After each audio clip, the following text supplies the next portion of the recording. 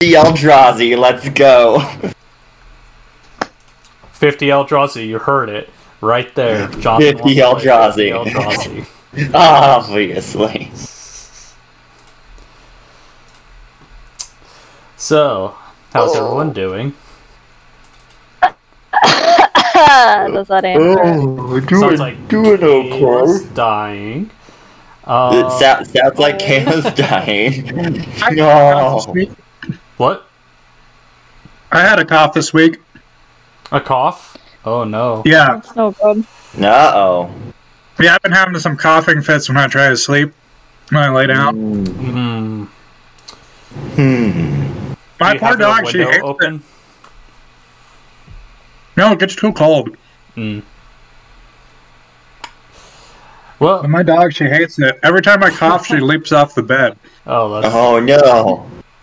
Well, she has a pop. She says, doesn't "I'm know out." what's going on. Yeah, try to calm her down. I'm like, it's okay. You don't have to get off the bed every time I cough. Can you guys hear me crunching? No. Okay, good. Do we hear I you don't think grunting? it's picking up. Yeah, because I got really hard bread, and I don't want to have to pick up. It's like on the verge of probably should throw this away kind of bread. Also, I'm wearing goody. a good old purple Planeswalker symbol today. Ooh, nice. It's very Liliana of you. Very Liliana. Even though I'm not playing black today. Oh. But without further ado, sorry everybody. We've had some technical difficulties as of late, and unfortunately that's caused some of our recordings to go haywire. We had half an episode recorded and found out that my computer decided only to record my mic, so I didn't want to post a video with only me talking to myself for about 30 minutes, so and we didn't have enough time to record another one that day, so this is super delayed. That sounds like a very interesting podcast in itself. Yeah, that would have been really awkward. So I'm sparing all of you that Oh yeah, So basically- that torture. I was gonna say, so basically it's all Chris's fault. Yeah, this $1,500 laptop clearly is showing its age, being 4 years old now. So, Oh dang. but It's a granny. It's only a baby. You should see my 9-year-old laptop here. Yeah, don't talk to me or Jonathan, Chris. Hey, I still have my. You've got a baby. Excuse me. Hey, I still have my college computer. It still turns on. I just don't use it.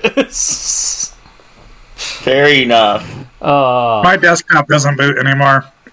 I built my own custom PC back in like 2011 or something like that. Oh dang. And just last fall it stopped booting. Oh. No good.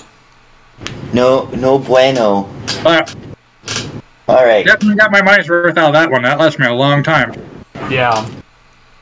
Yeah. Custom builds are definitely a good thing. But without further ado, this, I don't remember what, oh my gosh, I don't even remember what episode this is. I think it's 18 or 17. I apologize. It's been a long month trying to get this darn episode done.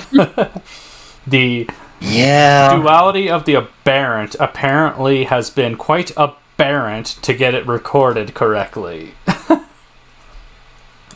True. I guess the nature of my podcast doesn't want this to happen, so... So we're going to start from scratch. So let's get some introductions going. Who do we have with us today on Made in EDH? The guy eating pizza? Jonathan here. Kayla. And Chris, I'm also eating bread, so I apologize. It's a little stale. You might hear a couple of crunches occasionally. I apologize. I can't hear myself, so... But then again, we don't have a comment section, so... So, last week we kind of started with some juicy starters. And I think maybe we want to mix it up, or who wants to take the floor for the first of the enemy colors? Oh, he's pointing at Kayla. Kayla, you gotta go. Kayla, oh my goodness. No, I'm going to point at him. Who? Who are you pointing at? Oh, so you're pointing down, and then that's where you're if you're pointing at me, let's Jonathan. let's go ahead and what color shall we start off with, or color pairing? You know what? Let's go ahead and go with Boros.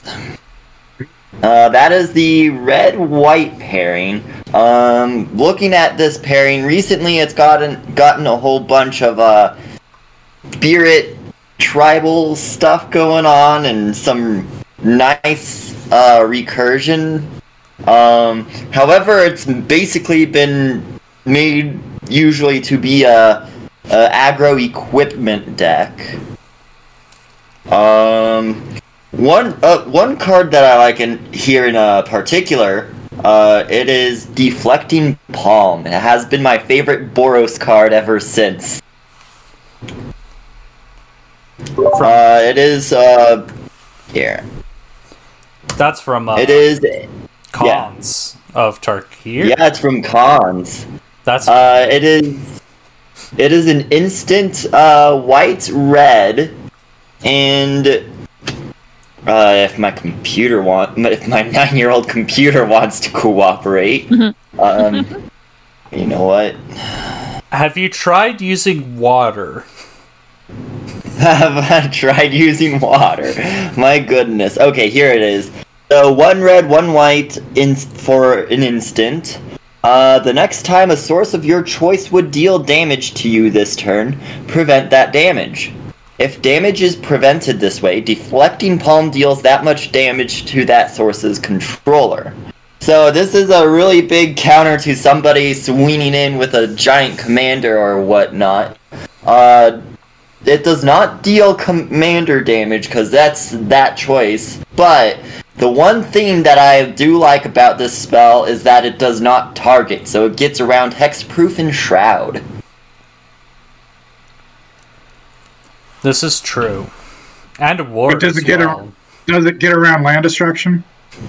It's only deals with damage, so whenever something deals damage to you, you can prevent that source of damage. So if somebody swings at you with a really big creature, like a 20/20, you can prevent that damage, and then Deflecting Palm deals that much damage to that source's controller. Oh, I was just thinking if you had no land, you couldn't cast it. Well, you have to have mana in order to cast it. 1 red, 1 white. But it's still a pretty good card in my opinion, if not one of the best Boros cards ever. That's a very hard point to push, saying that that's one of the best Boros cards. I guess I kind of agree, though. It's really good. It is really good. It is really good. I might be exaggerating, but it's still amazing. Not really. I have a Deflecting Palm as well. That's a pretty solid card. Nice. It's a very gotcha card. It kind of reminds me of some of the old instants from White that they used to have. Yeah. You know, I was gonna pick the one I was going to, but after your pick, I'm gonna bring up an old school card. Who wants to go next? Oh. Kayla, you're volunteered. You're volunteered. Here we go. Okay, let me look it up. So, One of my favorite Boros cards is Outlaw's Merriment. Ooh. It's an enchantment. You pay 1 colorless, 1 red, 2 white. At the beginning of your upkeep, choose 1 at random. Create a red and white creature token with these characteristics. A 3/1 human warrior with trample and haste. A 2/1 human cleric with lifelink and haste.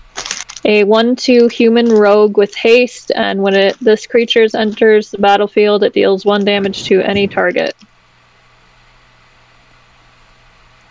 Definitely a card I like to run in any or in my humans, just more or less focusing more on human tokens than anything else. But the good thing about that one is that everything on that card has hate, or every creature that it makes has haste. And that's the one important thing. I hate this card in Standard. It was so you hated my irritating. deck in Standard. I loved it. It was so hard to deal with. But when that was also during the era where I had my Esper enchantment control deck that ended up dealing with it, so I didn't mind it as much, but that was like the only deck at the time I had that could deal with it. My Dance of the Maws Esper deck. Ooh. That was fun with Aelia. Oh yeah. Speaking that Aelia was considered standard, so you could actually play her, and that was bonkers. Just playing like cheap artifacts, cheap enchantments, and just get value out of everything. And then once those things are done and the value's gone, you just dance the Maz everything back, and boom. It was good. Ian, what interesting Boros card do you have? Iroas, God of Victory. He's a 7/4 indestructible legendary enchantment creature god. He costs 2 colorless, a red, and a white. He's indestructible as long as your devotion to red and white is less than 7. Iroas isn't a creature. But when he's in play, creatures you control have menace and prevent all damage that would be dealt to attacking creatures you control. I looked at that card and I was like, wow, that's really good. I mean, for 4 mana, that's definitely playable. And to have menace on all your creatures and it prevents damage when they're attacking, yeah, I like it. Definitely a Boros card, just if anyone would be able to pick out definitely what Boros is, this card is pretty much what Boros is in a nutshell. I'm kind of surprised at the menace attribute. I don't really see that as a red or white. I mean, it's so much red. Menace is definitely red, if not black, because I know black has some menace, but menace definitely is a lot, or has a lot of there's older has a lot of cards. Yeah, has a lot of. Yeah, it is on a lot of red cards. Yeah. Yeah, when I think menace, I think Rakdos. Yeah. Yeah. They kind of put that Bonder in there with the Menace. Menace. But like when I think of like old school menace, I think of like Goblin War Drums. It's a mono red enchantment. So it's been like a red thing over the years, because we also had that red sliver that gave all your slivers menace. It was the 2-headed sliver. Oh yeah. Yeah. So, Jonathan, I want you to try to guess which older set this card is from. Is it from Cons? No, it's old. It's old. Gold. It's gold bordered. Ooh. Well, I would not. Here, I'll just try to show you the art. I do not recognize that at all. It's a Boros card. It is a Boros card. But it's a very old gold border. Very old gold border, indeed. And just because I want to give you another example of Deflecting Palm's older, less played counterpart. My wife plays this one. I showed her this card and she was like, I want to play it. And she put it in her deck. Nice. The card is called Reflect Damage. 3 colorless, a red and a white, instant.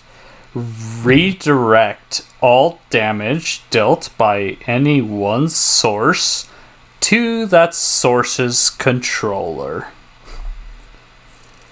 So this for 3 colorless more, essentially, you can kill somebody with somebody's commander when they're swinging in at ya. Yeah, It's not this one's a very big gotcha card. Can you imagine that's a big gotcha. That is a nice card. Could you imagine being a Boros player holding up 5 mana and someone swings at you with a Blightsteel and you reflect the infect in their face? Oh, that's hilarious. And it's only $2. It's a playable card. Like, it is definitely playable for sure. Budget. Yeah, Budget. it's You good. get budget on in there. It's a little expensive for budget, but Well, yeah. but still really good. Still $2. Is it a? It's a rare. No, it's a. Okay, it's a rare. I guess it's bulk rare for people who are bulking things out, but. Did you look at the set? I was wondering if it was a reserve list or not.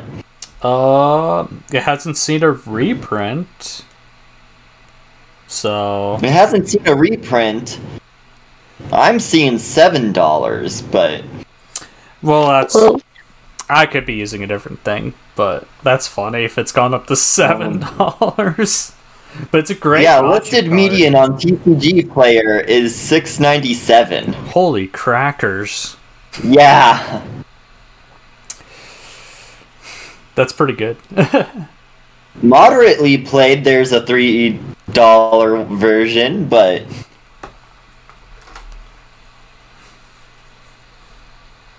That's pretty funny. that is pretty funny. So, what do we think of Boros overall? Like, threat assessment wise, on the table, you see a Boros player. Does it matter which commander they're running that makes you concerned, or should you always be concerned about the Boros player?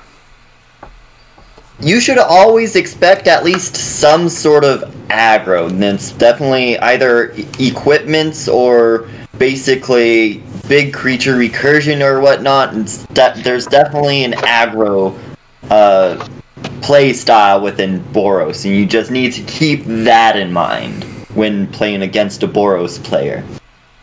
And a lot of combat tricks. Yeah.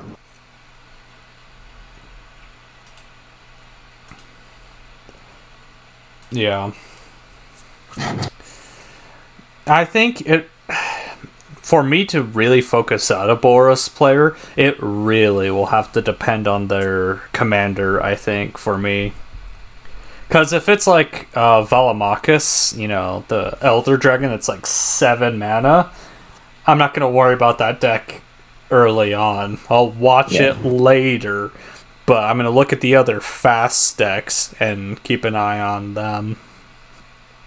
Well, I mean, if they're running Boros combo with things like Cold the Forge Master or whatnot, that's another thing that has recently been popped up, but... Yeah, so, like, obviously combo potential decks are 100%. You gotta keep a close eye on it and be like, Yeah, you can definitely tell with their commander if it's a combo piece or not, because there's definitely some really interesting things going on with their commander if they're playing something along the lines of coal or whatnot. Yeah.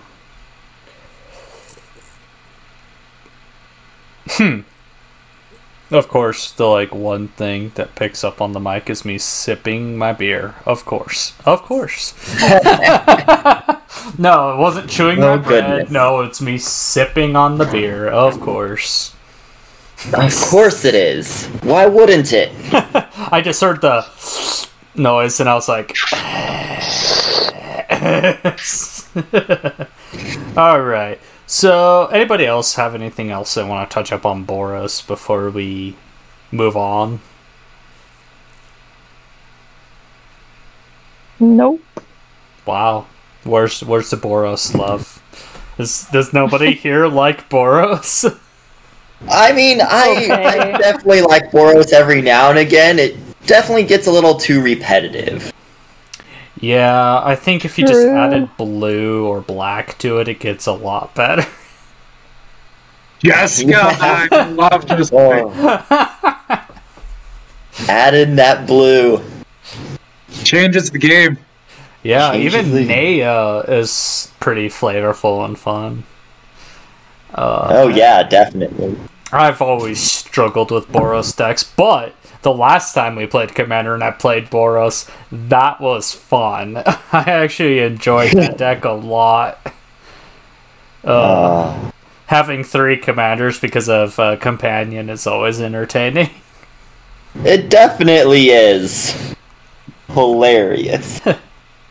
Okay, so Jonathan started with Boros. Who's next? Jonathan, you get to pick. Kayla, what do you want to get with next? I gotta go Golgari. Witherbloom. Oh, alright. She's a Fair bad enough. girl. You do love your Golgari. So I'm gonna go with Skullbriar, the Walking Grave. It is 1 black, 1 green, legendary zombie elemental, and it's a 1/1 with haste. Whenever it deals combat damage to a player, put a +1/+1 counter on it. Counters remain on Skullbriar as it moves into any zone other than the player's hand or library. Skullbriar is definitely a nice commander card for sure, and just move it wherever counters stay with it as well. I like it's a vampire.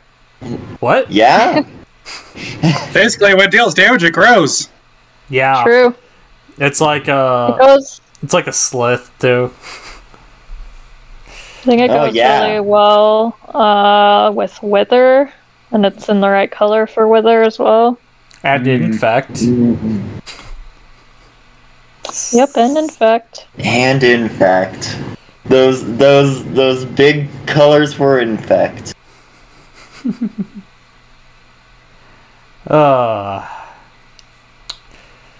Alright, Ian. What's your favorite green-black card? Honestly, I haven't played a lot of Golgari before, but there are some fun cards in this color. Let me think of the card that caught my interest here. Hold on. If any of you have any off the top of your head, go for it, but I'll get back to you. Okay, I'll jump on. I gotta mention my favorite Golgari card. Thank you, War of the Spark. You gave Golgari a great sorcery. And this has to be Jonathan's favorite moment when I cast this. Oh, It's 2 colorless, double black, double green. Casual Ties of War. Yeah. See, it's a good card, but you It have is to a good play card. it like you're not doing anything. Be like, I'm just going to be playing this Casual Ties of War. There's nothing casual about war ties, Chris. You know this. This is a sorcery. Choose 1 or more. destroy target artifact, target creature, target enchantment, target land, and target planeswalker. I didn't mean to say "and" there, but that was the last one. You can choose any of these modes and cast it. It's kind of like Decimate, but better, because Decimate you have to have every permanent type in play to cast it. Casualties of War doesn't. You can just be like, well, I don't like that enchantment. You don't get a land. Also, goodbye to Furry. You know, it's really good removal. It is really good removal. I mean, yes, it is 6 mana. It definitely is, but green definitely helps in the case of that. Speaking that, of course, it's Golgari. There's you can't get around, or you can't be making a green deck without ramp. Sure you can. It's just really miserable. Like Standard was really before when the D&D set hit. We lost like all of our good ramp in Standard. Oh, that's right. So it made it a little rough. Counted as a magic core set. Yeah. Yeah.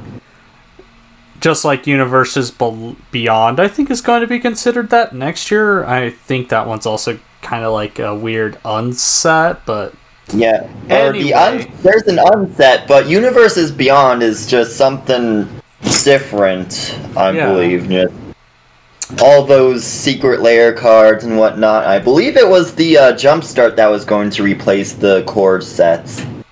That would be nice. I like Jumpstart. Okay. I got a Golgari card. Share the sauce. What? Share the sauce. Share the sauce? Okay. So my Golgari card is a double-faced card. Valentin, Dean of the Vein, and on the back it's Lizette, Dean of the Root. So Valentin, he is a mono black. He is a 1/1 for 1 black mana. He has Menace Lifelink. He is a legendary vampire warlock. If a non-token creature an opponent controls would die, exile it instead. When you do, you may pay 2 colorless. If you do, create a 1/1 black and green pest creature token with, when this creature dies, you gain 1 life. Really solid for 1 black mana. Now, on the back side, this is the one I like. This one's juicy. Lizette, Dean of the Root. She is a legendary human druid for 4/4. She costs 2 green and 2 colorless. Whenever you gain life, you may pay 1 colorless. If you do, put a +1/+1 counter on each creature you control, and those creatures gain trample until end of turn. Ugh. Pretty solid. It is pretty solid. Definitely. Yeah. Just there's a lot you can do in Golgari, but primarily, like it's still a little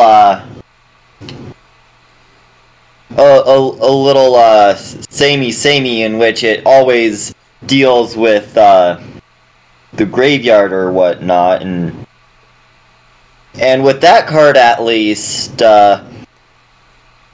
it adds a little bit more flavor to it, where it's gives the lifelink and all that, and deals with gaining life and such. Strixhaven definitely helped with the enemy colors for sure.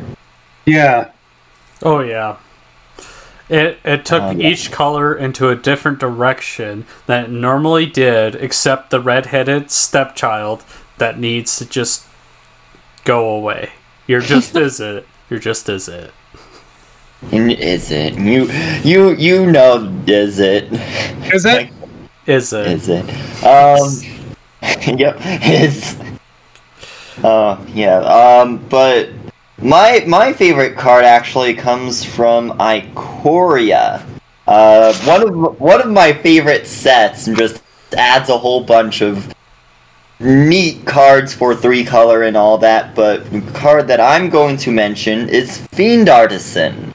So it's either 1 black or 1 green, 1 black or 1 green, so Golgari, 2 mana value, for a 1/1 Nightmare.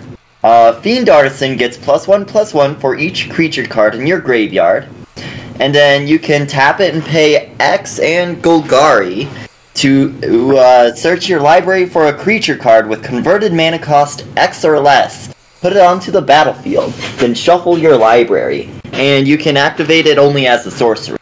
So basically, a better birthing pod, and I saw this card and I instantly fell in love with it. Now, I usually don't play Golgari because I mean I should be, because I like playing around with my graveyard and such. So I'm surprised I haven't built a Golgari deck yet, but it's definitely nice to have a little more compatibility with decks in which you just need to have creatures and you can search out any creature you need for it, and then it basically just feels itself when you sacrifice those creatures as well. Yeah. You've fallen into the green-blue trap before you touch the glorious green-black.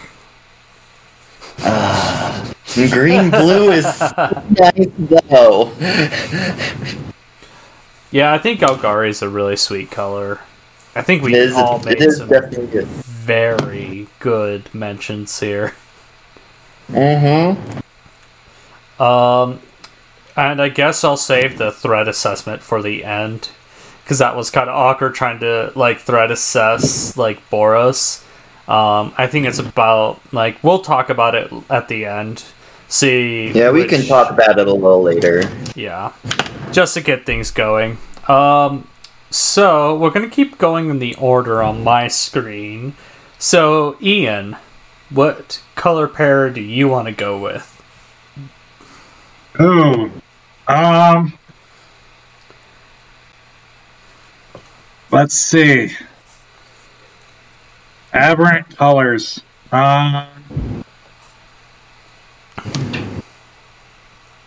We talked about Boros. We talked about Golgari. What does that leave? Is it Simic and Orzhov. Orzhov? Ooh. I'm gonna have to go with Simic. Yeah. Yeah, I like Simic. Simic is actually my favorite color pair. Yes, join us. Yeah. It took me years to come around to Simic after playing Magic for so long, but when I discovered it, I haven't looked back. Maybe some of these other color pairs I haven't played yet might win me over someday, but right now it's Simic. They've got my heart. The card I want to mention that won me over is called Tatiova, Benthic Druid. She's a 5 CMC legendary Merfolk Druid. She's a 3/3. Costs 3 colorless, a blue and a green. Whenever a land enters the battlefield under your control, you gain 1 life and draw a card. And this card changed my way of how I view deck building. I built an entire landfall deck around this, where it's just value generating engine. Play land ramp spells and fill my hand. It's awesome. And gain life on top of that. It's very solid. I love Tatiova. It is a very, very solid commander, and definitely popular amongst people who play Simic. And she's only an uncommon, so she's a very budget commander. I actually played a game not too long ago. I drew 51 cards off my deck. Wow. Yeah? Jeez. That's a lot in one game. That is a lot. Especially for Commander. Yeah. That's bonkers. Yeah. Do you remember what turn it was when you started popping off? I don't remember. Oh. But usually if I get her out on turn 5 or whatever, because she costs 5 mana, unless I get like an early Soul Ring or something, But as long as no one destroys her, next turn around, usually I can go off if I have some land ramp in my hand. Mm-hmm. Very solid card. Very solid card indeed. I think I'll take the ball on the next one. And, of course, I have to mention my new pet Simic deck for its absurdity that it is, which is Moretz of the Frost. 2 colorless, 1 green, double blue, so 5 mana. Legendary snow creature shapeshifter. It also is a changeling. That dude, I know him. Yeah. You may have Moret of the Frost enter the battlefield as a copy of a permanent you control, except it's legendary and snow in addition to its other types. And if it's a creature, it gains 2 additional 1/1 counters and has changeling. I've just, ever since this card was spoiled in Kaldheim, I looked at this card and, like, it can be, like, an extra resource. It could be a better version of a creature you have. Mm-hmm. It's just, it can be whatever the heck you need it to be. And I think that's a very good commander. I'm generally not on board with Simic getting really good cards, but this was a really good card. Mm-hmm. A little strange how it plays, but it feels very Simic to me too. If you want to talk about good cards, let's talk about Uro. Oh my gosh. Oh, gross. I played Standard when that was legal. Ew. Oh. Oh man. He's a good one too. But yeah, Moret. But yeah, Uro is my interchangeable commander, so sometimes I'll swap out Tatieva with Uro and the deck still works just as well. Oh yeah. Yeah, with Moriet, funny thing, because it actually does I personally think it fits better in the 99. Speaking that, you can throw it in a 5-color dragon deck and basically combo off with Bladewing. Don't mind me just talking about combos here. Don't worry about it.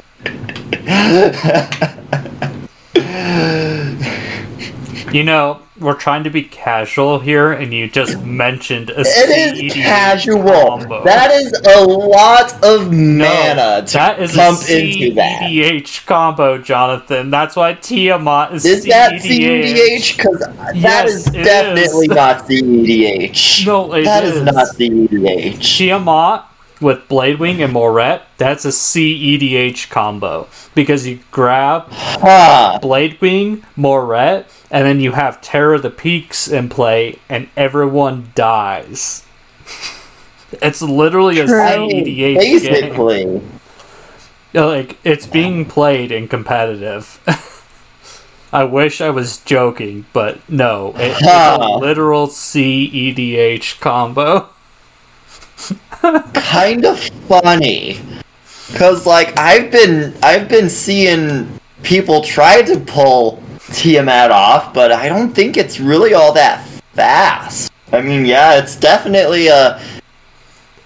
that is a lot of mana unless you're doing some CEDH thing. It is CEDH. Have you seen their mana base? I watched a play group that they were playing quote-unquote fast, and one of the players cast Tevash Zat turn 1 without dual I know that, yeah, because if people can cast Tevash Zat for that, but without dual that is only 1 color, though. Yeah. Whereas Tiamat, you can probably try and fix up your mana by turn 3 or 4. If you can cast something like Tempest Shazat turn 1, I'm pretty sure Tiamat is on the lower tier of competitive, but I think still. if you had the most dreamiest of hands, I know how to cast Tiamat turn 1. It would require a lot, but I know how to do it. It requires a lot, and you've got to have the dream hand. Yeah, that's the one thing. Yeah, that's kind of what that guy had, was a pretty big dream hand, and I was like, wow. If anybody wants to know what that was, you should go check out I Hate Your Deck, because that was an episode. It happened. It was cool. Mm-hmm. You should watch that whole game. Good show as well. Not too bad. So, I mentioned Maret, Ian mentioned Tetiova / Uro, Jonathan. Bring up Kayla's saltiest card, I'm sure. Yeah, it's a card that I definitely fell in love with the second it got spoiled. Kuma Cosmos Serpent. And Kayla disconnected. And Kayla disconnects. Nope, I'm out of here. It's one of my favorite decks I've ever built. So, Kuma Cosmos Serpent is a legendary serpent creature for 3 colorless, 2 blue, 2 green, for 6/6. It cannot be countered. At the beginning of each upkeep, create a 3/3 blue serpent creature token named Kuma's Coil. Each upkeep. Yeah, each upkeep, yes. Sacrifice another serpent. You sacrifice another serpent to choose one of its activated abilities. Tap target permanent. Its activated abilities can't be activated this turn. And the other one is Kuma gains indestructible until end of turn. Basically, it sums up what green is. Definitely a lot of creature plays, just like with all that, and it also has its big old green buffness and indestructibleness. Then it also can help control the board with its tapping. It's something about Koma that I instantly fell in love with, and just... I mean, yes, it was definitely a standard card that people loved playing, but it's really not all that bad. Koma alone is not that bad. Hashtag confirmed. Jonathan loves stacks. I don't love stacks. Excuse me.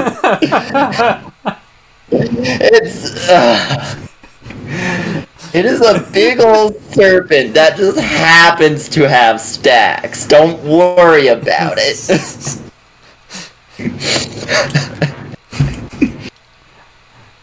So, Jonathan, I gotta ask you. So, since you are a Koma player, if you put Illusionist Bracers on Koma and you activate its effect, do you get it twice? So, if like you were gonna tap down a permanent, would you get a copy to tap down another permanent then? I've got to look up Illusionist Bracers here real quick, because it's activated abilities, isn't it? Yeah, it copies activated ability without, like, as long as it's equipped. Yeah, as long as it's equipped. So, and that's an activated, right? It is an activated, so yeah. Oh my god. Oh, you copy that ability, so yeah, you can tap down 2 with that, or have it gain indestructible twice, but why would you want that?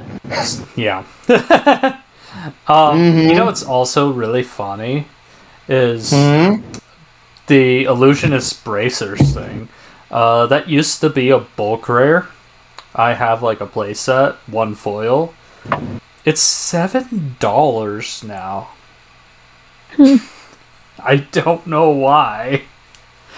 People started realizing that Illusionist Bracers is really good. I'm like, I knew this all along when I saw it printed. Back in, let's see here. Gate Crash. Yep, Gate Crash. I was thinking Return to Ravnica, and I was like, nope, that symbol is Gate Crash. I'm not even looking at the card, I just know it, because I play it that much. So, with the Kalma salt aside, hey, Kayla, what's your favorite Quandrix card? 100. I got a couple, but I think I'm gonna go with Hydroid Crassus. Oh, that's a great Quandrix card, actually. I expected that more for Quandrix than what we got. True. Yeah. It is a Hydra Beast jellyfish, so of course it's got an X cost in it. And then it's also green and 1 blue. It's 0/0 when you cast this spell, you gain half X life and draw half X cards, round down each time. It's got flying and trample, and it enters battlefield with X +1/+1 counters on it. I remember when that was in standard, it was like the hot sauce. That card is like $7 now. When it was in standard, it was $40. Yeah. I'm guessing nobody in Modern wants to even try to play it. I mean, it's good, but I don't think it's game breaking. But it is value generating, though. Yeah. It definitely sums up again what they originally wanted to do with Simic, just big ol' +1/+1 counters and drawing cards and all that. Yeah. Yeah. I love Hydroid Crassus. That was a good card. It is a nice card. I liked the evolved mechanic from the original Return to Ravnica. The original Return. From the second, Return to Ravnica. the first return, not the second. Yeah, Or the third, or the fourth, or however many it was the times evolved they've mechanic, done. which was whenever a larger creature entered the battlefield, if something had evolved, you'd put +1/+1 counter on it. That was a really nice mechanic. I wasn't so much of a fan of the... What was the... Graft? What? Graft? No, the other one. The second time they went back to Ravnica. Oh, the Adapt. Adapt. I wasn't so much of a fan of Adapt. Yeah, there was some new mechanics at the new guilds that were okay. I think Simic was one of those ones that was okay. It wasn't game breaking, which was nice, but at the same time, it was very just kind of like Izzet's Jumpstart was pretty good, but also I'm exiling my spell. Jumpstart, I don't think was a good mechanic. I didn't like it. Yeah, it's good in like standard and maybe modern, but like in Commander, no. I'm not playing Jumpstart cards. just flashback. And it's just flashback because you don't even get an additional. You have to discard a card and then cast it. So it's like you get double hit on it. I guess it's good if you're doing like Madness, I guess. That'd be kind of interesting. Grixis Madness. It could work with Madness, yeah. That actually could be a really solid deck. Just need the right cards. Big brain. Big brain plays right there. True. So, okay, so we've gotten Golgari, Simic, and Boros out of the way. And everybody else has had a chance to pick, and now it's my turn to pick. Yeah. I guess I'll pick the not bad one. The not bad one. Which, I'm gonna pick Orzhov / Silver Quill. Sorry, it was escaping me. I have much respect for Silverquill and what they did for Orzhov. Are those the ink guys? Yeah. Specifically, I'm going to mention the politics king of Shadrick Silverquill. 3 colorless, white and a black, legendary creature, Elder Dragon. 2/5, flying double strike, and has this passive effect of at the beginning of combat on your turn, you may choose to. Each mode must target a different player. I guess it's not really like it's a static ability, so it's like a triggered ability. So you could static sonic resonator it if you wanted to, or lithoform. But you get these 3 modes. First one, target player creates a 2/1 white and black inkling creature token with flying. Target player draws a card and loses a life. Or target player puts a 1/1 counter on each creature they control. So you could be like, hey, you look like you have an open board over there, and I want to draw a card. I'm going to give you a creature, and I'm going to draw a card. It's the greatest politic tool that Orzhov has ever gotten. And I think them having a political playstyle is perfect for white-black. And I would love to see it go in that direction more. Yeah, you would think Orzhov would originally have something like that, but apparently it hasn't happened until Silverquill appeared and did its thing. You know, Chris, I'm surprised you didn't say Death Pact Angel. I frown when you said that. For those who don't know, I love that art. That is my favorite old-time art. But the card itself is pretty trash. In all aspects. It's gorgeous. I love the art. One? Death Pact Angel from Gate Crash. It's a mythic. It's pretty... For a mythic, it's pretty horrid. It might as well have been an uncommon with the effect it had. Well, you gotta have your trash mythics every now and again, I suppose. Hey, it's like trash waifus, you know? Trash waifus. She's right up there. I love her to death, but I'll never include her in a deck. Oh. It is, yeah, like, I don't know. Why is that a mythic? Hey, Ian, why don't you read it so our listeners can hear about my sadness? Okay, so I'm just going to give you the basics. For starters, it's 6 mana for 5/5. 5/5 Angel, right? That horrid Death Pact Angel. Okay, I'll just start over. Okay. I went very far.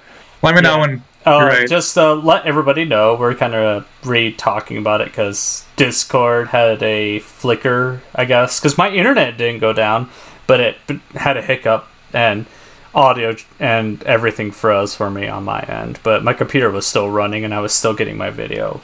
Anyway, Ian, take it away. Yeah, so Death Pact Angel. It's a 5/5 flying angel for 6 mana, 2 black, 1 white, and 3 colorless. And that's it. It's a 5/5 flying for 6. How exciting. However, when it dies, put a 1/1 white and black cleric creature token on the battlefield. Woo! So exciting. It has pay 3 a white and 2 black, tap, sacrifice this creature, return a card named Death Pact Angel from your graveyard to the battlefield. So, it gives itself a way to come back, but I don't think it's even a good way to come back. Is like it has to wait like a full turn before you can even tap and sacrifice that little cleric dude. So well, it in Death Pact Angel's defense, it is definitely an aristocratic deck in which more or a aristocratic card, which Orzhov really definitely was before Strixhaven.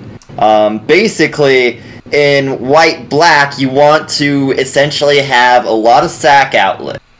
So it's essentially, at the end of your opponent's turn before you go, you get sack Death Pact Angel so you can activate the cleric again. So, like, if you have a card that says sack this creature to have a target opponent lose X life, where it's the power or something or whatnot, that's the only way I can see it being played, but it definitely has its aristocratic flavor.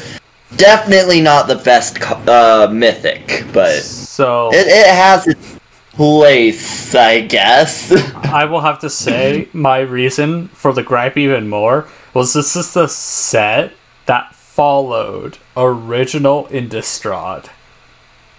And Grave Crawler was already a thing.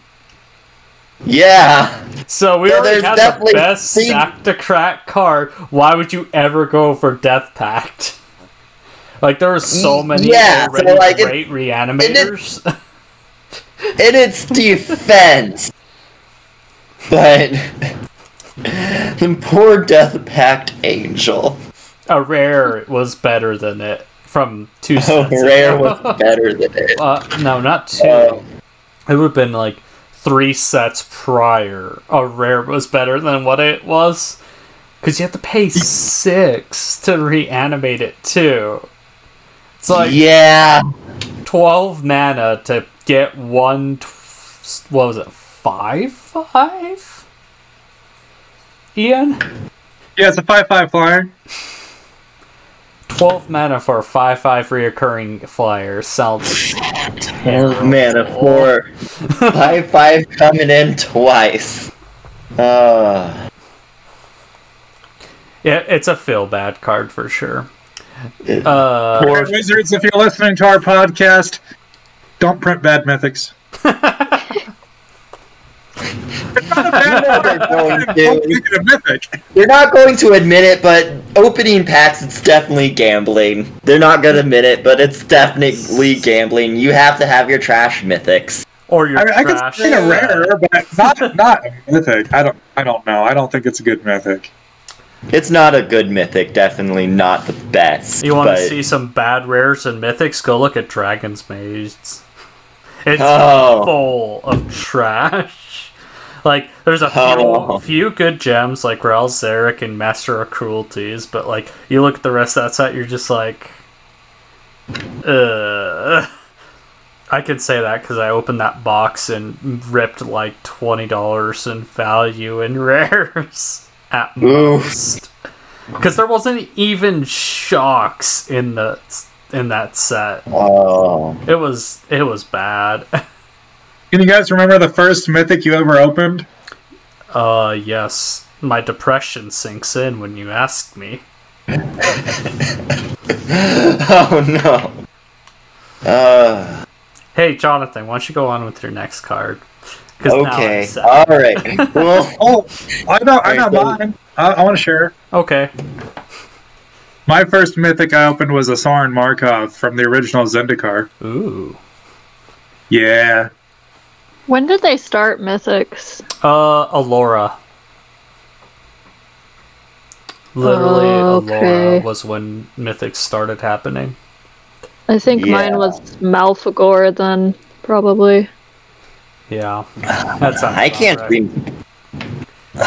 can't remember mine. Because, like, it's been a while. Mythic. Mine's been a while. Mine's been like my first like college year, a long time ago. It was such a momentous occasion, though. Yeah, it's like the first time I opened a pack, it was back in cons. I can remember the set. I can at least remember the first pack I've opened, but... Or, well, the first set, I should say, not exactly the first pack, but... Well, it was back in cons, but... Pack I opened was Onslaught. Makes me feel old. That's a fun set. Mine was Shadowmoor, was my first pack. Huh. Interesting. Oh, dang, am I the old one? I owned cards. That in the same block as Onslaught. First pack was Legions. Huh. Huh. Nice. And then Scourge came out, the third set in that block, and I bought my first ever booster box. Dang. Nice. Some good old times here. My first mythic was my most depressing, which was my Liliana the Veil that I got really ripped off on because I didn't get card values and some guy really... Oh, did you trade it? Yeah, he really underhanded me too, which was even worse. Oh. Like, he completely screwed me. Like, I should have known better. I thought he was like a friend I could trust, and he didn't even give me the trade that I traded for, which is my mistake, and that's where like some of my trading issues come from. Oof. So I learned my lesson because I was like, okay, if you're not going to give me the trade, I want my Liliana back. And he's like, oh, I sold it because I sold my entire set of Indestrad and I was just missing Liliana, so I sold it. I'm sorry, I can't give it to you. And I'm like, are you serious? So I had trust issues after that. I don't blame you. Understandable. So, anyway, moving on. Jonathan, Orzhov. Orzhov. So, my card, I'm going to mention, because I wanted to try and get this to work for a really long time, but it just, to me, it didn't have its place in Commander, unfortunately. And that card is Luris of the Dream Den. For one colorless Orzhov, companion, or it's a companion, 3/2 Cat Nightmare. Each permanent card in your starting deck has converted mana cost 2 or less, but it's got lifelink, and during each of your turns, you may cast one permanent spell with converted mana cost 2 or less from your graveyard. So yeah, it's... Have you tried playing as a commander or as a companion? I really wanted to run it as a companion. That was my problem. Like, so why are you the commander struggling? I might want... The commander definitely has a more... Well, the commander itself, again, there's definitely more aristocrat-y sort of thing, but it's, I wanted to go more cat tribal with this, to be honest. Oh.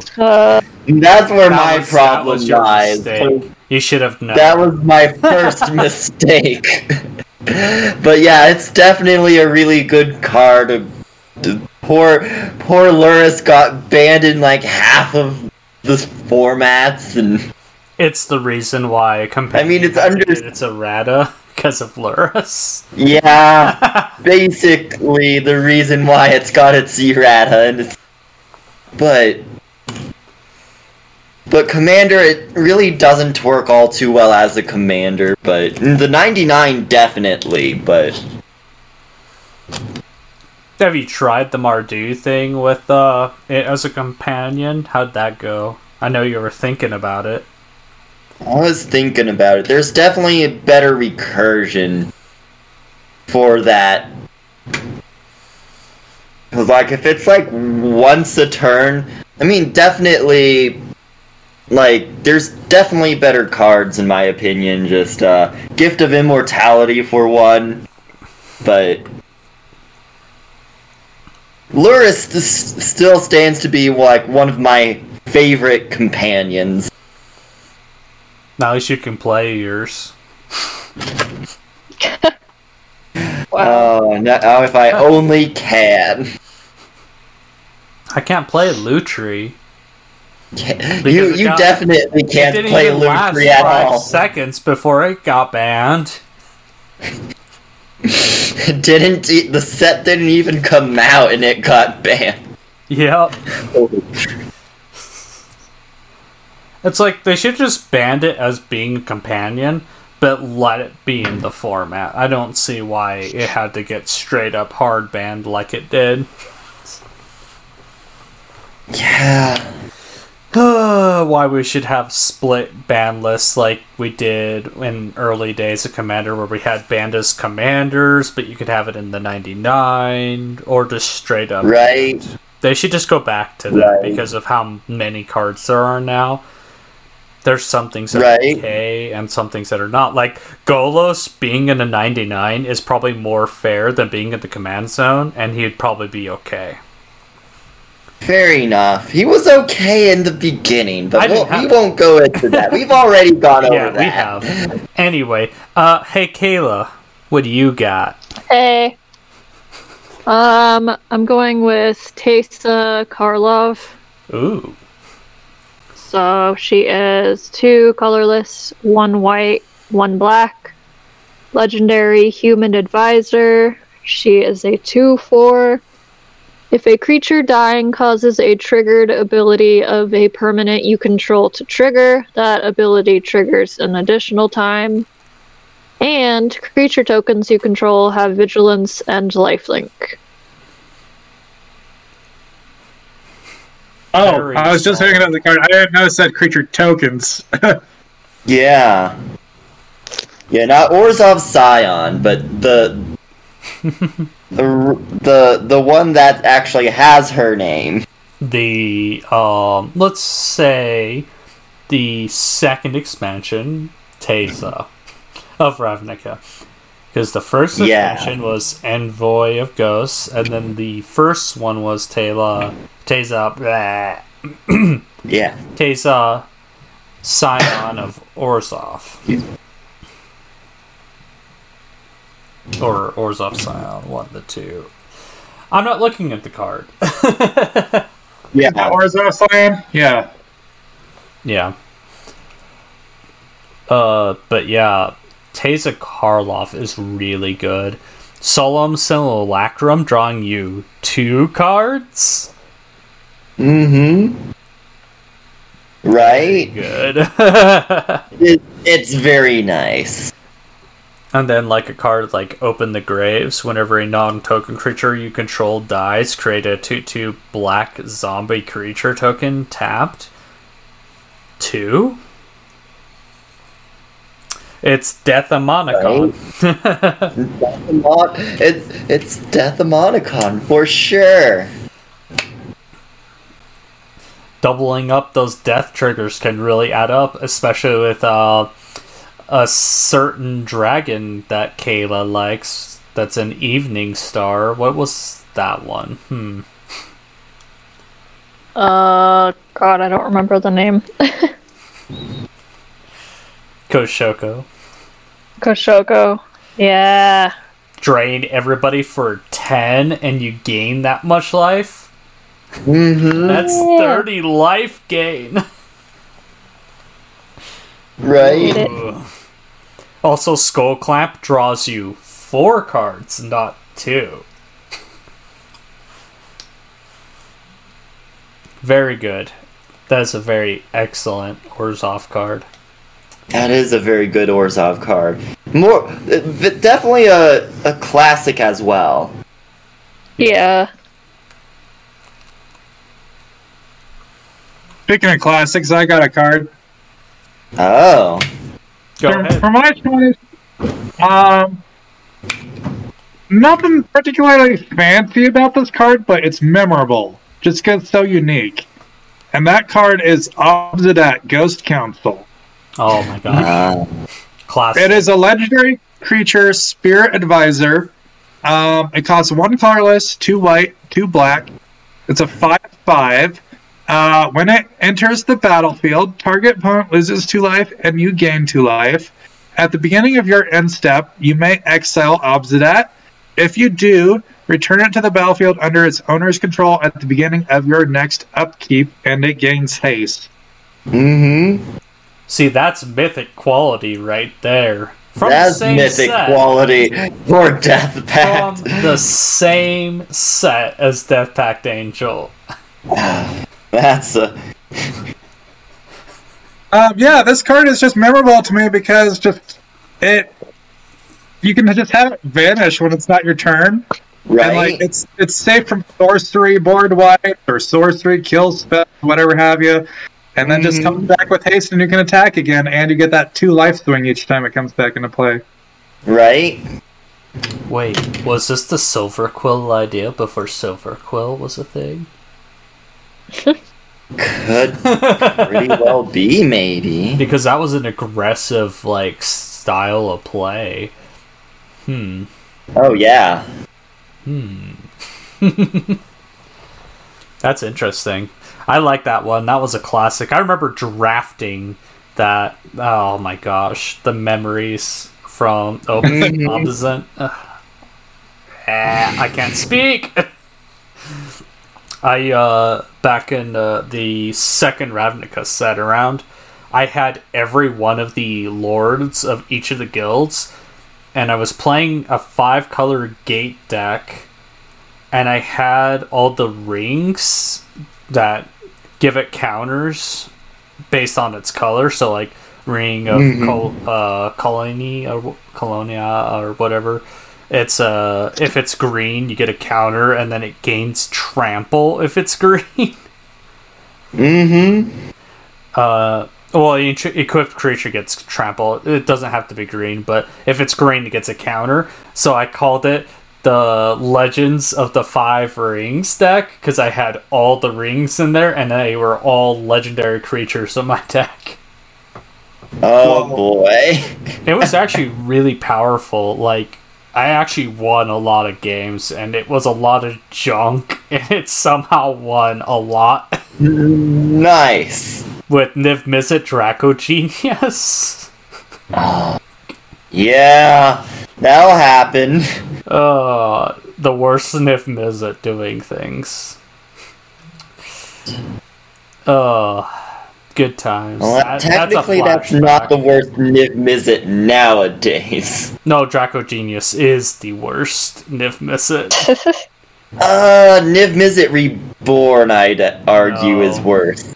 No. The 3 blue, which one's the 3 blue, 3 red? That's Peyrune. I guess without further ado, we should just go. Is it? Oh, we're already talking about Niv Mizzet. Yeah, we gotta Yeah, get into we're it, all- I guess. We gotta talk Babies. about some crazy chaos. Prismari is basically is it? You can't change my mind. Flavor fail, kinda. I was really hoping for something more unique than just more spell slinging. It's Strixhaven. What would you expect? Enchantment. Of mages. Like, runes. Like, you know, the rune thing we got from Coldheim. They could have had the Prismari be like enchantment mages that make their sculptures come to life instead of it just being a token. Just be like, I cast this enchantment and now it's my living creature, you know, kind of like living it would be nice, but you know people like big splashy spells, so but they could have been like big splashy good enchantments and Izzet colors. Like, yeah, that really could have been something cool. really could have only been. Strixhaven thing of the schools that didn't have a systematic change from what the color used to do. Yeah. That's why I was very disappointed. Yeah, I mean, it's nice to have a change from, like, is it being small spells and getting tons of value from it to big spells and trying to ramp into that, but even so, like, they've always had, like, big bomb spells, like, Epic Experiment, Firemind's Insight, which is 7 mana. yeah. It's just like... I could have done for Is It not being Spellslinger again. So... I wonder if what kind of creatures would go in a blue-red if it weren't going to be so spell-heavy. I liked that new, the giant wizards they brought. That was interesting. Yeah, from Kaldheim, Giant Tribal was actually very big. See, like, that was cool. I liked that. It wasn't Spellslinger, it was just big, dumb creatures. Giants... The Giants were wizards, so it's definitely makes sense for them to be casting spells, so... But it wasn't like Spellslinger, though, generally. It was still, like, kind of a giant tribal, which is cool. More or less. More or less. So who wants to take the first swing at Is It? I'll go ahead and go. And mention your favorite Planeswalker, Chris. Ooh, which one? Dak Faden. The unfortunate death of Dak Faden. But, anyways, Dak Faden, is a 3 loyalty Planeswalker for 1 colorless, 1 blue, 1 red. His +1 is target player draws 2 cards, then discards 2 cards. Its -2 is gain control of target artifact. And then his -6 is you get an emblem with whenever you cast a spell that targets one or more permanents, gain control of those permanents. It definitely has its is it flavor where it's got its artifacts and such, and it's got its card draw, and it definitely does have a payoff where it's like, oh hey, if you're targeting something with a spell, definitely it definitely is a really good card, and its price definitely says it. Oh yeah, for sure. Although it has gone down recently. Yep. Yeah. I remember pulling my Dak Faden out of an Eternal Masters and pulled a foil Wrath of God with it. Ooh. Oh. Ooh. That was a pack. That was That's a very pleasing day. Kayla, is it? It is. Ian? I don't know, Kayla. I can't believe you. 2? I got 2 cards I want to talk about. Oh. Oh. So the first is the Locust God. Oh no. Oh. He is a 4/4 flying legendary god for 4 colorless, a blue and a red. It's got this nasty looking giant locust thing on the image. Kind of scary. Kind of remember that movie Ants with the bad guy grasshopper that led the pack. Oh, Bugs Yeah, Life? that guy was hot. Bugs Yeah, Life? he kind of reminds me of that that grasshopper. Gosh. Anyways, 4/4 flying. Whenever you draw a card, create a 1/1 blue and red insect creature token with flying and haste. How good of value is that? But on top of that, you can pay 4, which is a blue, a red, and 2 colorless. Draw a card, then discard a card. So you get a little loot effect built into him. And when he dies, return it to its owner's hand at the beginning of the next end step. So very hard to kill. And I just love being able to produce like 1/1 blue flying dudes with haste every time I draw a card. Talk about value generation. Yeah. I remember playing this commander one time, and I never touched it again. Why? I mean, this card definitely screams the other half of Is It, which unfortunately is wheels. I didn't even yeah. wheel. I didn't even wheel. Yeah, you didn't even wheel, but it's So definitely somebody across from you is looking at this and they're probably thinking wheels. yeah. Ian, look up Kindred Discovery. Oh yeah, your second one. Yeah. So this is a new card from the new Midnight Hunt set. Oh. I'm actually playing this on Arena right now in a Grixis deck I built. And that is Vadric, Astral Archmage. He's a 1/2 legendary human wizard for a colorless, a blue, and a red. If it's neither day nor night, it becomes day as he enters the battlefield. Instant and sorcery spells I cast cost X less to cast, where X is Vadric's power. Whenever day becomes night or night becomes day, put a +1/+1 counter on Vadric. I thought you were gonna do a Green Lantern intro there for a second. Yeah, I'm not familiar. I know who Green Lantern is, but I don't know that intro. They're their catchphrase is something in the darkest of night, something Green Lantern's light or something. I don't know. Yeah, something like that. The motto. Yeah. It's just the day night cycle just makes me think of Green Lanterns. I don't know why. Well, anyways, I think it's a good value card there. I enjoy him. I've seen him flip a few times with he doesn't flip. When the day and night flips, he'll get a counter. I've gotten up to a 3/4 playing Arena, and so all my spells I play just cost their base colored mana. I definitely do like Vadric, so it's the hilarious thing is if you're seeing somebody play werewolves across the table, you definitely want to play this. Yeah. It's a good one for werewolves. It definitely is. It's a counter. Get it? Because he's blue. Werewolf counter. Ooh. What card did you want me to look up? Kindred Discovery.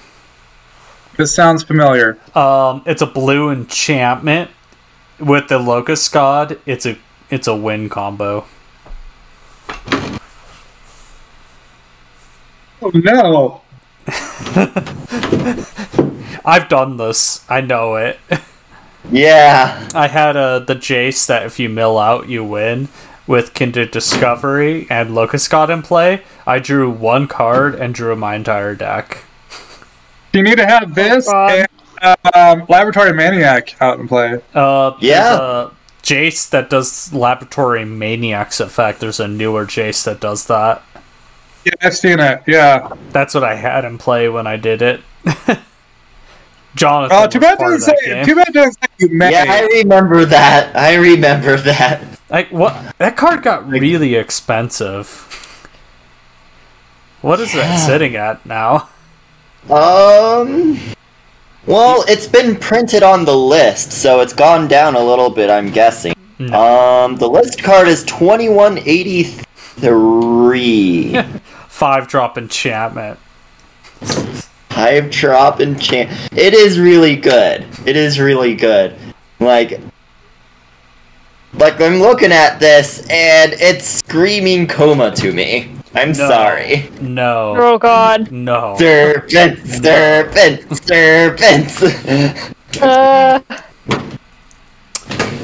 Well, if we're going to continue going in this order, Kayla, what's your favorite Is It card? I was gonna mention Dak Faden because that's my husband's favorite, and he Haha, cries I over. pull it from you. Aha! He definitely cries every day that Dak Faden is gone. So I'll mention a favorite that we both have, which is the Royal Scions. Oh. They are legendary planeswalker, Will and Rowan. They cost 1 and 1 blue and 1 red. They come in with 5 loyalty. They got a +1 ability, draw a card, then discard a card. They also have another +1 ability, target creature gets +2/+0 and gains first strike and trample until end of turn. And then their -8 is draw 4 cards. When you do, the Royal Scions deals damage to any target equal to the number of cards in your hand. Nasty. Good utility planeswalker, though. Yep. I never pulled Definitely a good utility planeswalker for sure. The first thing that catches my attention with this card is 5 loyalty for 3 mana. Yeah.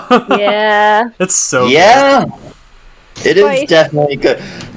Back in the days of Oko, too. Ah, true. And Uro. And, well... Because Uro came out literally the set right after. after, but... Adventure. I like Yeah, the art on the contrast between the red and blue is really nice. Yeah, it is. yeah, It really is. That's a pretty card. It really is a pretty card. Yeah, I like get it. my hands on one. I don't actually have a Royal Scions. Really? Yeah. There's a few cards you don't have I'm surprised you don't Yeah. have. Just Yeah. didn't get lucky and Poor pulled Frog it. I Chris. didn't buy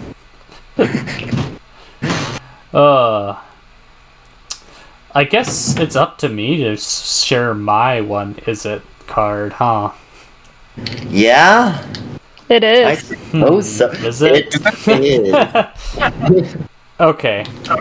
I promised I wouldn't share a typical is it build, so this is a future deck I'm gonna do with this commander. This is what Prismari should have been. I'm gonna call out Jorah, Weatherlight Captain. 2 colorless, red and a blue, legendary creature Artificer, 3/3. Whenever you cast a historic spell, draw a card. When I saw this and I was thinking about my is it enchantment build I want to do, Jorah is perfect. Legendaries and sagas let you draw cards.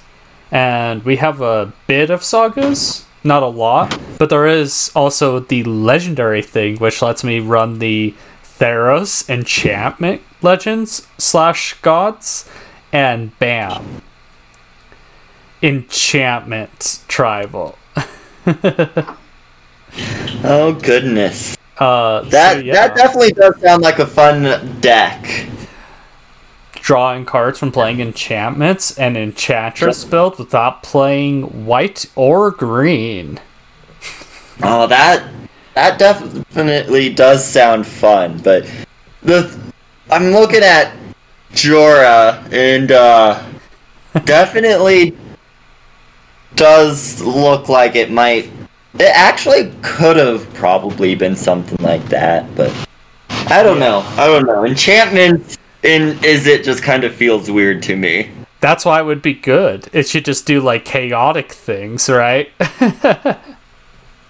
I don't know about you, but I'm a fan of the other version of Jorah, which is Jorah of the Gitu. She only costs 3 mana, blue or red, and 1 colorless. She's a 2/2 human wizard. You can pay 2 colorless, exile a non-land card from your hand, put 4 time counters on the exiled card. If it doesn't have suspend, it gains suspend. I do love my Jorah. That's my pet. Love your... That's my pet Yeah? deck. I didn't want to mention it, but thank you, Ian. That is my pet deck. That was my second commander deck I ever built. My first one was Teysa Orzhov Scion. And that was back in my junior year of high school. No, sophomore. Sophomore year in high school, I built a commander deck.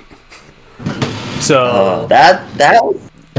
A long time ago. That was like 2008, 2009 time frame. Wow. Dang. That was nearly 40 years ago. 40 years, old man. Just because I have a beard. But yeah, I think we've covered other colors pretty well. I think we all understand these.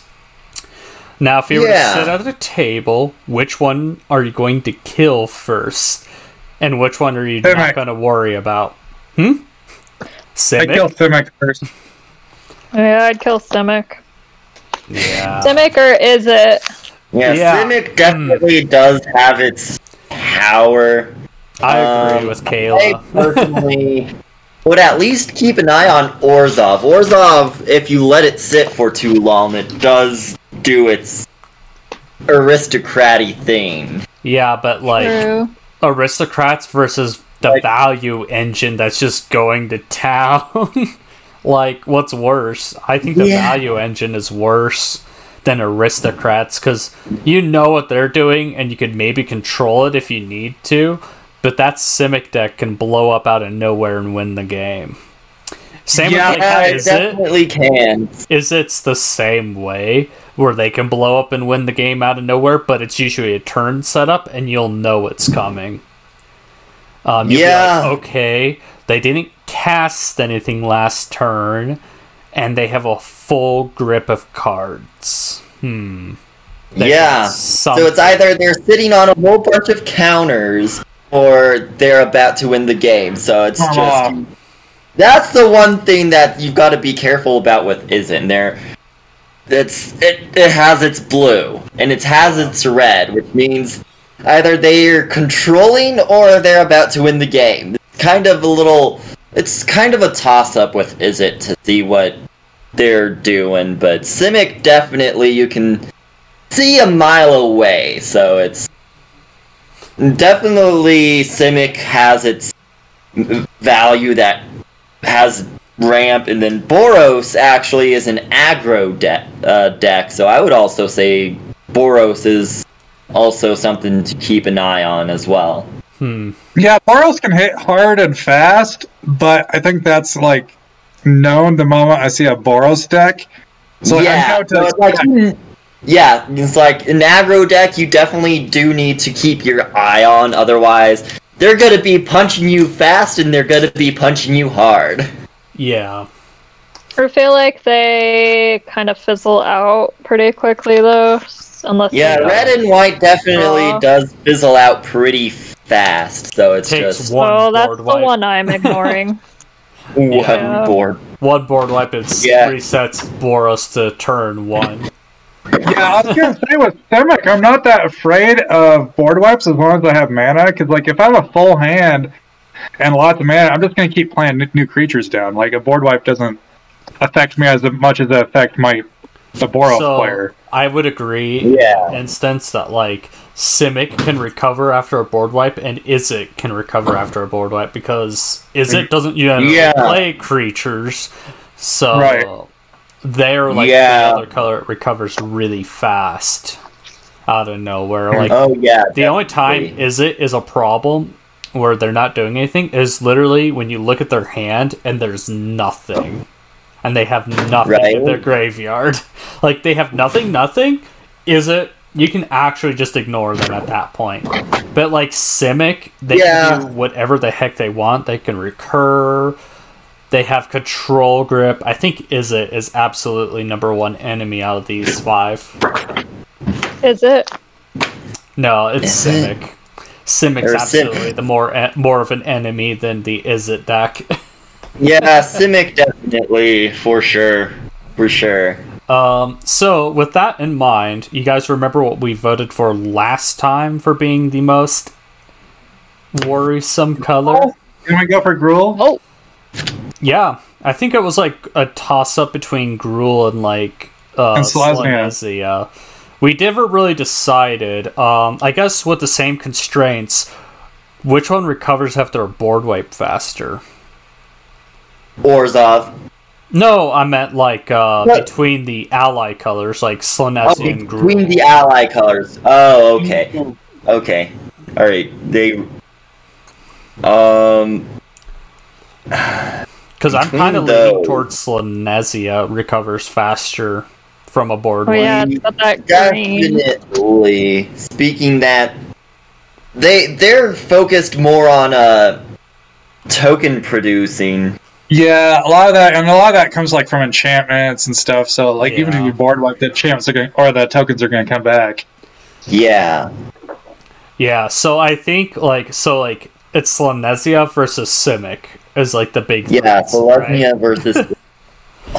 Yeah. And I think that actually is a hard fight because like they're both big value decks. I guess it would kind of turn into who goes off faster. Pretty much. That's a hard one to call. Yeah. Maybe we'll see what people say in our messenger, and the next time we do a podcast, we'll try and see if we come to a consensus of which wins between Slanesia and Simic. Maybe we'll have to do a commander Right. game where we have that face off. Maybe. Maybe. But for this episode, I think we are touching up on the duality of the Aberrant. Yeah. So, this has been Chris. Bunch of This is cultists. Kayla. Ian, no longer eating pizza. No longer. Jonathan. And I guess this is the end. Yeah. Did we hear we'll- Kayla? I think she disappeared. Yeah. No, I Oh. spoke at the same time as Ian. Oh. Yeah. Oh, and this has been Chris, and we are made in EDH, right? Made in Sometimes. EDH, definitely. All right, and we will. Hopefully, you'll hear us next time. Sorry for the It was delay. fun. Huh? I said it was fun Yep, it was. Yeah. for the third time. And actually, as a little side note, hey Ian, why don't you give them your Twitch ID and kind of let them know that Saturday nights we've been playing Magic. So if anybody wants to catch us on Twitch, they can. Oh, yeah. I was streaming our last game that we played on Untap.n, and my Twitch handle, if you want to look us up, was my stream, but I'll stream our games. It's twitch.tv/NEZZVIR. So it's N as in Nancy, E, and then 4 Z's as in zebra, IR. All right, and you heard it from him. And hopefully we'll catch some of you viewers to come see us. So until next time, we will catch you then. Have a great evening. Bye. Bye. Bye-bye.